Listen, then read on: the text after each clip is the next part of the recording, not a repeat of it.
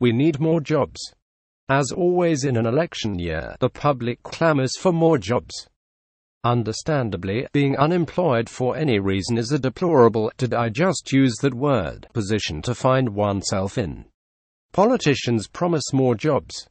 But does the market call for more jobs or more production? In actuality, people clamor for more, cheap, newer and better stuff. They want a job to be able to accumulate the stuff. To some, it's a matter of keeping busy or leading a fulfilling life, whatever that means, but to most people working at a job means they can have more stuff. As a thought experiment, let's imagine that all production equipment were outlawed. No more assembly lines, hydraulic machinery, lathes, CNC machines, computers and so on. All goods had to be produced the old-fashioned way, by hand. Now that would yield a hiring spree like never before. Workers by the millions would be required to start producing stuff to keep pace with consumer demand. But how much stuff could be produced and at what price? It would be highly unlikely that our standard of living could evenly be remotely maintained. Work hours would increase, real output would slow, and unfortunately, some people would go hungry. We are able to live at these historical levels because of labor-saving production methods. It is those same methods of production that replace manual labor and human inputs. Simply put, we forfeit jobs to maintain our comfortable standards of living. This has been a subconscious cost-benefit decision by everyone in the market. Let us think about jobs another way. The politicians constantly promise more jobs. Every election cycle, some windbag in front of a microphone is promising more jobs. That would be the easiest thing for a policymaker to provide. After all, the politicians have the power of the state to enforce the decisions. They can pass whatever law they want and have the Supreme Court rubber stamp it for them. Think Obamacare. If it's actually more jobs that they want, then they could pass a law which outlaws the use of large vehicles on the nation's highways. Limit the gross vehicle weight (GVW) to a few tons. That would limit the amount of freight any single vehicle could transport. It would also increase the demand for truck drivers off the chart. For that matter, outlaw those big scary trucks. Who needs those slow-moving behemoths in the way when you didn't allow enough time to get to that job? Now that would certainly require more people to transport goods. Here's an idea that kills two birds with one stone. Limit the range an automobile can travel to under 100 miles. Demand smaller fuel tanks in cars and light trucks. This would limit people's use of independent transportation and boost the rail industry in one fell swoop. Better yet, outlaw private citizens from air travel.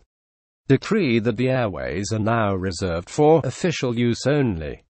One can imagine the amount of new rail lines that would have to be laid. The new trains and train cars that would have to be built could employ myriads of workers. The progressives would finally have their way and get the rail system they've always wanted. Legislatively, it would be an uphill battle, but legally it could be done. After all, the public demands that the government build the roads. Whoever heard of private roads? Yes, I'm being facetious. There's the story of when Milton Friedman was visiting Indonesia and observed a bunch of laborers digging a long trench with shovels.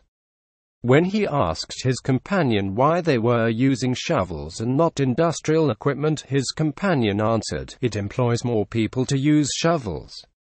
To which Friedman replied, "If it's employment you want, then why don't you give them spoons?" Along those same lines, Congress could outlaw road striping equipment. From now on, all road stripes must be painted by hand. Imagine the army of people with rollers and paintbrushes out in the hot sun painting stripes and lines on the roads. I just hope all of those wheelbarrow operators who are moving America's freight don't get in the way. Now that's progression for you. Probably by now you're getting the picture. To be fair, what people are clamoring for are more high-paying jobs. Not menial labor jobs. Those are always available for the taking. As Murray Rothbard once said, somebody has to take out the trash, but short of the economy becoming completely communist, how are politicians supposed to determine what those jobs would be and where they should be? That's the task for market entrepreneurs to determine. It's also because of entrepreneurs that we have this standard of living we enjoy today. These are the actors in the market who determine how much labor and what type of labor is needed and where to employ it. Can an automated system yield a better outcome than human labor? The entrepreneur who has skin in the game can make the best decision in the right regard. Not the government as some Monday night quarterback demanding a better job from his local crook, politician. For some reason, call it cognitive dissonance if you like, average people think the strong hand of the state is required to create jobs. Because the market doesn't have a spokesman, very little attention is given to the fact that the best results happen when the government stays out of the business of business. They forget that the free market, or whatever free market we may still have left, has brought them this far already. It's the same market, with all of its participants, that have raised our living standards to levels that would make the kings of old envious. Maybe this thought experiment may have taught you something about jobs and production. Demanding jobs from a deceitful politician is futile at best. Instead, let's put our trust in the renowned institution that has always given us the best of everything, namely, the market. Allow the market to function as it ought to. It may be scary, but it hasn't let us down yet. I just ask one thing as a truck driver. Please don't text and drive in your independent form of transportation that the market demanded instead of trains.